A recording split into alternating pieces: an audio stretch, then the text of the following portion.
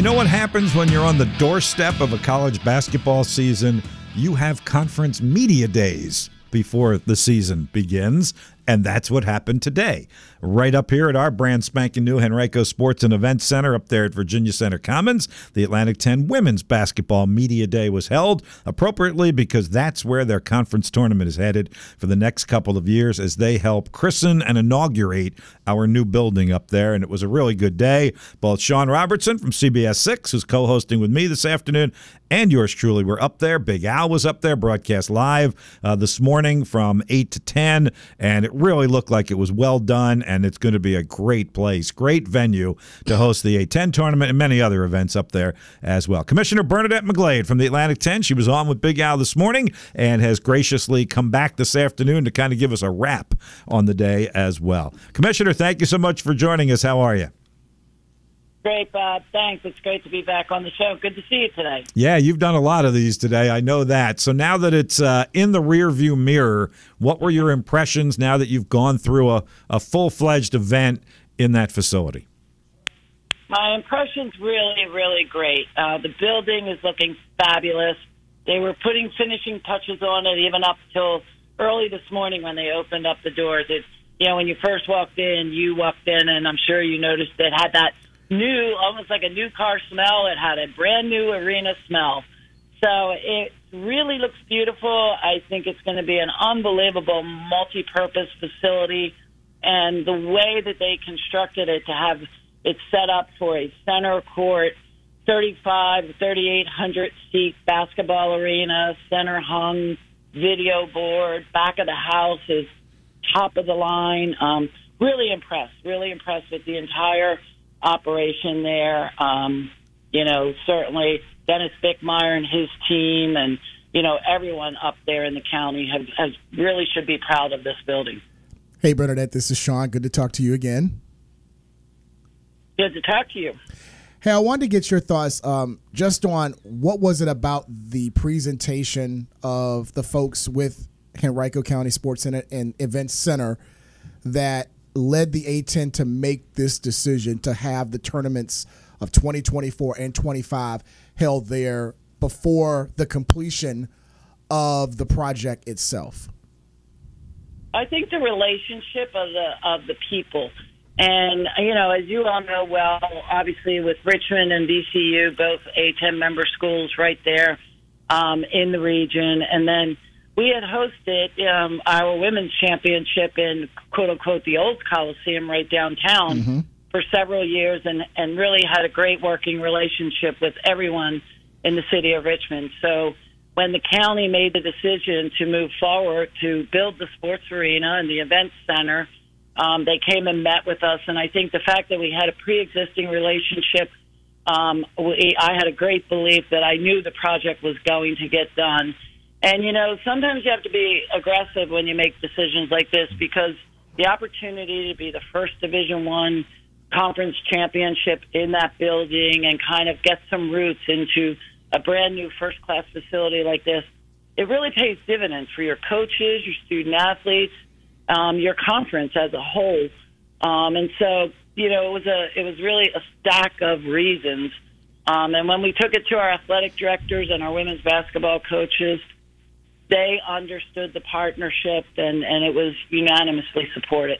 Yeah, that was kind of where I was headed, Bernadette. To us, this seemed like a no-brainer, but you answer to 15 constituents, and all have to be on the same page, and I think that's really impressive. If you had unanimous vote of the schools to do this at this point in time, was there some back and forth that went on there? Or was, as you just said, pretty much everybody said this was a good idea? Yeah, there was back and forth because we were in a contractual agreement up in Wilmington, Delaware. Our women's championship has been in the 76ers D-League building right there off of I-95 in Wilmington. And we had a 2-year partnership with them. And, of course, they wanted to renew for another 2 years when this opportunity came along. And that also is a great building. However, it had some limitations, which we knew when we went first to Wilmington. It was really built to be a D-League building. It wasn't meant to be a championship building with multiple teams, multiple days, high volume, fans and capacity. So all of those things are present in the new sports arena in Henrico. And it really, even from back of the house to the front of the house concessions to, all of the technology, all of the video, all of the sports medicine area, officiating locker rooms, coaches' locker rooms. So there were just so many more amenities that we knew were going to come online. And that makes a difference when you're hosting such a large championship like the A10 Championship. It's a 5-day event, 15 teams, 13 games. You've been there, Bob. It's a big event. Mm-hmm. Hey, Bernadette, everybody's excited about the season. Talking to the coaches and the players, they're really excited. And looking at the preseason poll, seemed like there's a lot of balance amongst the top 5 teams. Rhode Island preseason predicted to win the conference, but you see some small gaps between Rhode Island, St. Joe's, St. Louis, Richmond 4th, Duquesne 5th, only 4 points separating 4th and 5th, 10 points separating 3rd and 4th. Do you kind of get the feeling that this could be a year where you get multiple bids in this year's NCAA tournament on the women's side? Yeah, I really hope so. I think the parity is definitely there. I think the depth of the league is definitely there. When you have, last year we had both, everyone went into the championship thinking it was going to be a fight to the finish between Rhode Island and UMass. And then, we have St. Louis comes up and upsets everyone and wins the championship in overtime. And that's a perfect example of the parity in the league right now, the strength of the coaches. They've really done a really good job I call it rebounding off of the transfer portal. The advent of the transfer portal has changed sort of how team depth is managed. So I do think we have the opportunity. I think we're poised could be potentially a banner year. Hey, Bernadette, correct me if I'm wrong, but you will actually get an opportunity to see your conference tournaments in person this year, the men and the women, because I guess your time has come to a conclusion on the men's basketball committee. Am I right about that? Yeah, I can't be more excited. I'll tell you, as great an experience the basketball committee was, it was really, really hard and I missed the majority of the men's championship because I was able to go to the women's championship before they put us into seclusion. So, but the fact that I will be able to go to both men's and women's championship, it's really exciting, and it's one of the real bright spots I'm looking forward to come March. And you alluded to this, kind of give us how you would frame your experience on that committee and maybe how differently you will now look at Selection Sunday when you now just sit in front of your TV and watch it like everybody else. Well, I think I'll be a lot less stressed, although you always are stressed wanting to wait and watch for your teams to come up on the screen. But having been inside the room, the pressure builds. It builds from when we arrive there on Tuesday night, from Wednesday to Thursday. By the time we get to Thursday, already when you're in that room, you realize how few at-large spaces are really left and how many good teams there are around the country. So it's like a pressure cooker. And Friday, the stress is starting to mount. And then, really it's almost, they're like 18, 20-hour days from Friday, Saturday, Sunday to get that bracket in the hands of CBS to go up on the air. And oftentimes, every one of the years I was in, with the exception of the unfortunate COVID year, but the 4 years that I was there, we had to build multiple brackets. Like at 3 o'clock on Sunday, when there's some games still finishing, we have to build and double and triple check all of these data points, sometimes for, 3, 4, or 5 brackets. Hey, Bernadette, with that being said, do you have an opportunity, I'm assuming this, but do you have an opportunity to go back and talk to, especially the men's coaches and the ADs, to talk to them about maybe some things they can do to strengthen their resume or strengthen their chances for a potential at-large bids after you have, that experience, do you have that opportunity to talk to those coaches at either an A10 meeting or just throughout the course of the off season? Yeah, I do. But ironically enough, it's the same messaging, whether, that was before I was on the committee and after. There's really no trickery in getting an at-large into the bracket. At the end of the day, it really does come down to, like, who do you play, where are you playing, and did you win or lose? Like, there's nothing that replaces winning games. And we have guardrails that are in place. Like, we want all of our teams to come in to conference play having won 70% or more of their non-conference games. Mm-hmm. And systematically, over the course of the last 8 years, every time that's happened, those teams have gotten into the bracket. So, last year we kind of tripped ourselves up. We had more losses in that quad 4 category than we've ever had. Mm-hmm. What was the rationale or the reason? I don't know, but when you're 15 teams, and if every team just takes one not so good loss, that's 15 bad losses for the league. Right. So, so I think that, again, I think the coaches are really focused on, we have schedules. Everybody has built a schedule that is strong enough to be an at-large contender. I know that right now because we study their schedules. Now it's a matter of getting the work done. And I'm a firm believer, and I'll tell you all, and I tell the coaches this when we meet with them. I meet with them in May and then talk with them throughout the summer. At the end of the day, you've got to get the heavy lifting and the wins done in the non-conference schedule. Because if you go into the league with a winning record, 70%, then everybody's net scores are high, and they start to feed each other like we've seen in other conferences. I got 2 questions, but I'm going to ask this one. In the case, I'll put Richmond and VCU in this situation.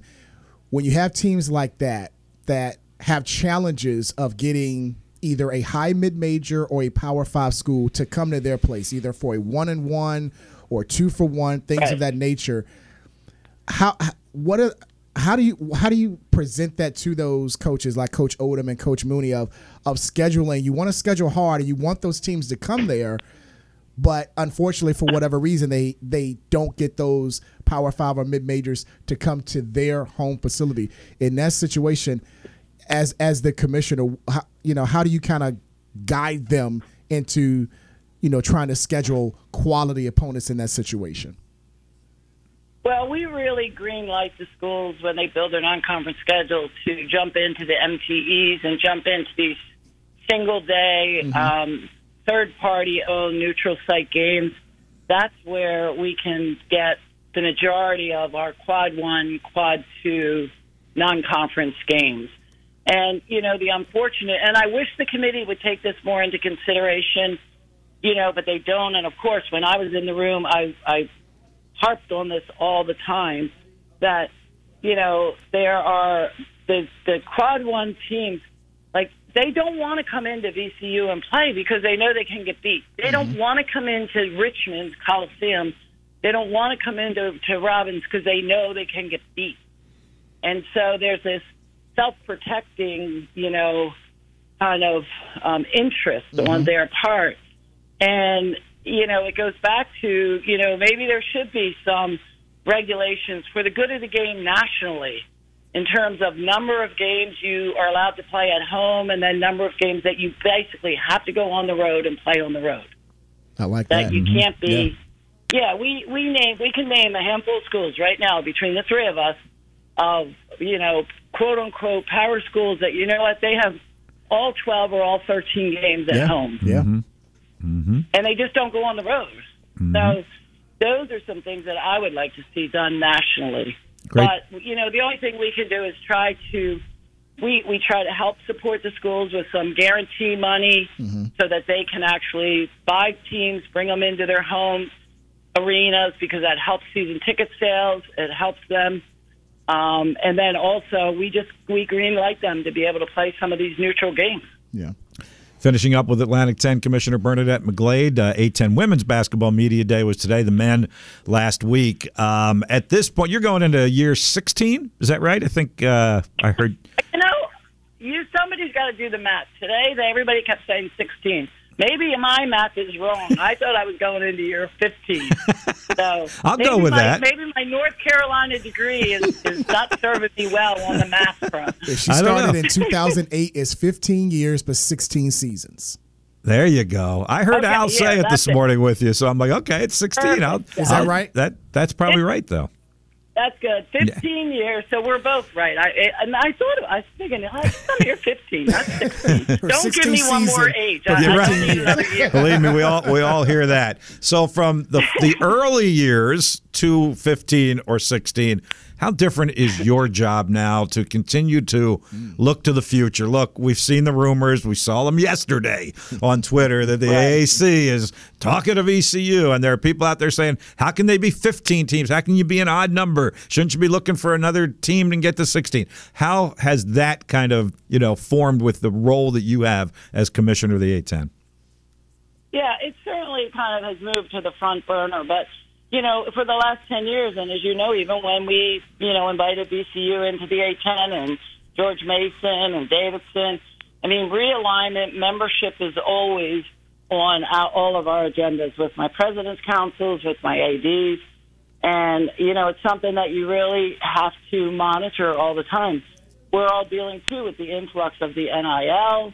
We've got kind of the Wild West going on with a lot of student athletes and how the monetization of their name, image, and likeness is being conducted, which is a little bit challenging, or maybe a lot of it challenging right now. And then the advent of the transfer portal has added this extra layer of real complexity to each of the head coaches. Being a head coach right now in the sport of Division I basketball is a strategically challenging, difficult job. And that's where, our coaches, like Coach Mooney and everyone, they're some of the best because it's not like it was even 8 years ago. Mm-hmm. So, those are all things out from my chair that we have to manage, from the league office. And then you have all your media rights deals that you're trying to protect. Mm-hmm. No question. Last one, Sean. This is my last question, Bernadette. Expansion. I know Coach Mooney had talked about this last season about he is in favor of expansion. Have you heard from the men and the women coaches about if they would like expansion for the NCAA tournament? I know women's basketball has been incredibly popular the last 4 or 5 years. Are you hearing that more and more about expansion for both the men and women's basketball tournaments? I am, and I think the majority of our folks do support it and really would love to see it happen. I know my opinion is I am a fan. I'm in the camp of I think the bracket should be expanded. I think we're in a different day and time. There's this insatiable appetite for March Madness. You see it in the NFL. You see it in the NBA. You see it in Major League Baseball. You see it in CFP expanding to be able to have more inventory and create the events. And I do know from being on the committee, it's a complicated proposition, but I think it has to be really studied. And maybe it doesn't get expanded to the quote-unquote 96 teams that people are talking to.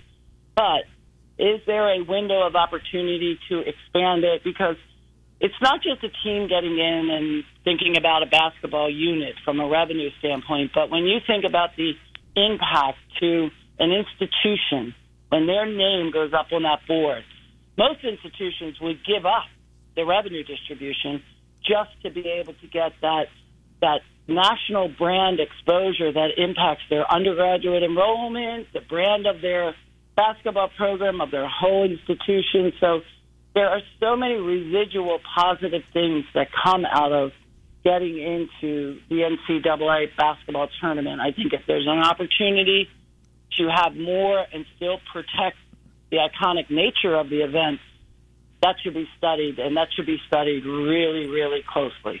Good stuff. Yep. Let the games begin, Absolutely. Commissioner. Monday, November 6th for the men and the women wind up right here in our neck of the woods with their conference championship. Thank you all day long today, Commissioner McGlade, for your time, and look forward to seeing you at men's and women's games throughout the course of the year.